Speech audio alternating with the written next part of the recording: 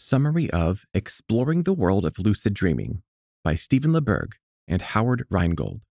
Written by Nicholas Stewart and Quickread. Narrated by Alex Smith.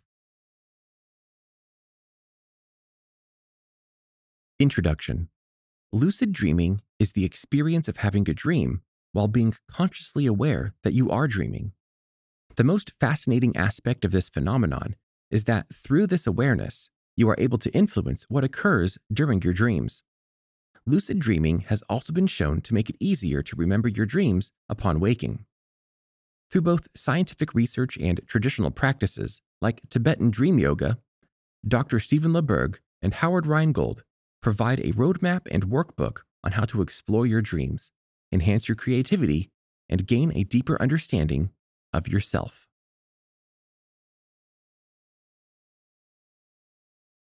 Chapter 1. Your dreams are built upon the sights and sounds of your waking hours. Your dreams don't just appear out of thin air.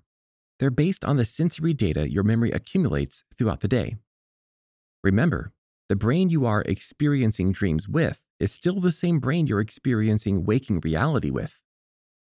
What that means, and an important thing to keep in mind if you want to experience lucid dreaming, is that it's your mind that creates your dreams. They come from nowhere else, which means your dreams are built out of whatever is stored in your memory. So, by helping control what enters your mind during the day, you can control what you dream about at night. The authors propose several exercises with this in mind. The first is to begin making a habit of regularly asking yourself, "Am I dreaming?" at least 5 to 10 times during the day. The goal here is that by making it a habit, you'll start increasing the likelihood that you will reflexively ask yourself that during a dream, which is one of the first steps to induce a lucid dream. But once you ask that question, how do you answer it? Well, there are several ways in which dreams don't correspond with reality. Check a book or newspaper, something with words on it. It's often difficult or impossible to read in a dream. The words will seem jumbled, and if you reopen the book, they likely won't be the same as before. This also works for clocks, watches, etc. Other reality tests include things like trying to press the finger of one hand through the palm of another, or trying to walk through a wall. In dreams, these will often work. Another exercise is to start keeping a dream journal. As soon as you wake up in the morning, write down as much of your dream as you can remember. It's a myth that some people don't dream, or that occasionally don't have dreams. You always dream, you just often don't remember them. Indeed, 90% of your dreams are forgotten within the first 15 minutes of waking. If you can't remember the exact events of the dream, instead, write down what thoughts and feelings you remember having and what you're thinking and feeling at the moment. The goal here is to start recognizing the common themes that appear in your dreams. Once you start noticing recurring elements, they'll become more easily recognizable once you're asleep. You'll have a realization, oh, this is what always happens when I'm dreaming. And in doing so, you will become aware that you are in a dream. Dream journaling will also make it easier to remember dreams after you wake up. A big element of inducing lucid dreaming is to go to sleep with intent. Go to sleep with the intention of lucid dreaming. As you lay in bed, tell yourself in your head the common elements of your dreams you identified. Tell yourself in your head that you're going to test to see if you're in a dream. Chapter 2. DILDs and WILDs. The term lucid dreaming typically refers to what the authors call dream-initiated lucid dreams, DILD, which is to say, when you realize you're in a dream while it's happening, and the dream becomes a lucid dream. But the authors also refer to a second type of lucid dreaming, wake-initiated lucid dreams, WILD. These are where you fall asleep whilst maintaining consciousness. That sounds contradictory, doesn't it? Sleeping by its very nature involves losing consciousness, doesn't it? Well, yes, in that you're no longer awake, but consciousness in this sense means entering a dream state without ever losing awareness that you have fallen asleep and are now dreaming. The technique explained by the authors of how to accomplish this is known as hypnagogic imagery. Falling asleep isn't like flipping a switch. It's actually a complex series of biological processes. As we enter sleep, most of our body's systems become anabolic. The brain begins using less energy, our core temperature falls, and we pass from a transitionary period into deep sleep or slow wave sleep. After this, our body paralyzes itself, so you don't end up acting out your dreams, and you enter rapid eye movement sleep, which is characterized by heightened levels of brain activity. This is when dreaming occurs. Hypnagogia, also known as presomnal or wakefulness sleep transition, is the term for experiencing a transitioning from being drowsy to falling asleep. As you undergo hypnagogia, you typically begin seeing images in your mind's eye. These are known as hypnagogic images or hypnagogic hallucinations that often take the shape of lights and geometric patterns. Other times, this imagery corresponds to a repetitive task that you did throughout the day. These images, as you fall asleep, eventually form themselves into the subject of your dream. The authors therefore suggest that as you're falling asleep, pay attention to these hypnagogic images. Don't try to control them, just notice them passively. Keep your attention on them and notice an awareness of the physical sensation of your body falling asleep. By not losing attention, but also not resisting or trying to control the imagery, you'll fall asleep, but your brain will remain active as you enter REM sleep. In which case, you'll enter your dream aware of the fact that you're dreaming. You will wake up into a dream.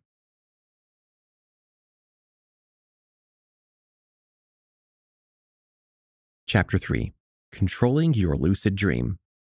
One of the drawbacks of trying to lucid dream is that it often results in waking yourself up prematurely by accident. This obviously ends the lucid dream. It also can cause issues for your sleep schedule. A common cause of waking from a lucid dream is inactivity. If you're just hanging out, watching your dream, and not actively participating, it can result in you slowly waking up. So the authors suggest remaining active throughout your dream. Although occasionally, remind yourself that you are in fact in a dream. It's easy to forget and for it to go from a lucid dream to a normal passive dream.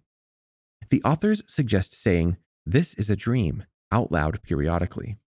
However, this can actually also result in you saying it in real life, accidentally waking yourself up. If you want to wake up, try saying that as well, or simply do the inverse of these instructions. Remain passive, stop focusing on the fact that you're in a dream, etc.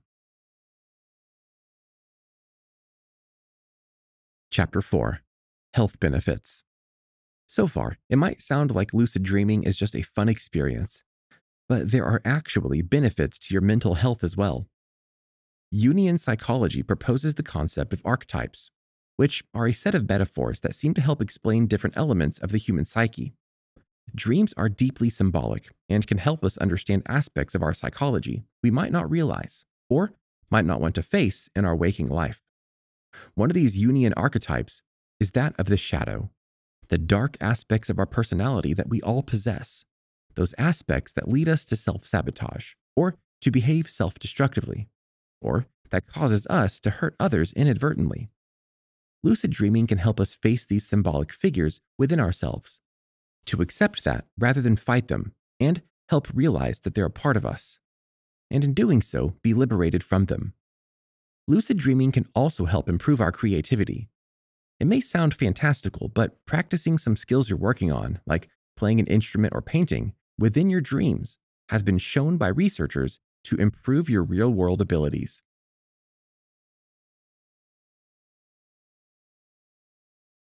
Chapter 5. Dealing with nightmares. Nightmares can be created by a lot of things: stress in your waking life, being too cold while you're asleep, fevers when you're sick. Lucid dreaming can't help with all of them, but they can help deal with recurring nightmares caused by fears or anxieties. A common nightmare we all experience is dreaming that you're late for school or work, or dreaming you're unprepared for a test or job interview you've worked hard to get ready for. Maybe you were robbed on the street or assaulted, and you keep having nightmares about it due to the trauma. One of the most distressing elements of those nightmares is the feeling of helplessness. You can't control what happens in the dream, but with lucid dreaming you can. When a nightmare is happening, use the exercises previously taught to induce a lucid dream, and then choose to continue the dream rather than forcing yourself to wake up. The knowledge that you're dreaming will help remind you that you can't be harmed, since it's just a dream, and you can face your attacker or tormentor and force them out of your dream. It will only take a few times before you feel completely safe in the dream, at which point that particular nightmare will cease to keep happening. Final summary. Exploring the world of lucid dreaming opens a door to an entire new world for you to explore. It empowers you to alter and create the reality of your dreaming life. It's not just abstract academia. It offers real advice and exercises to master the skill of lucid dreaming. It can help you dive into your own psyche and understand yourself better.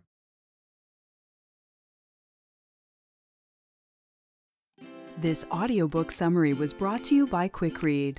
We hope you enjoyed this audiobook summary. If you want more audiobook summaries like this, download our app in the App Store or Google Play and get access to thousands of other free book and audiobook summaries.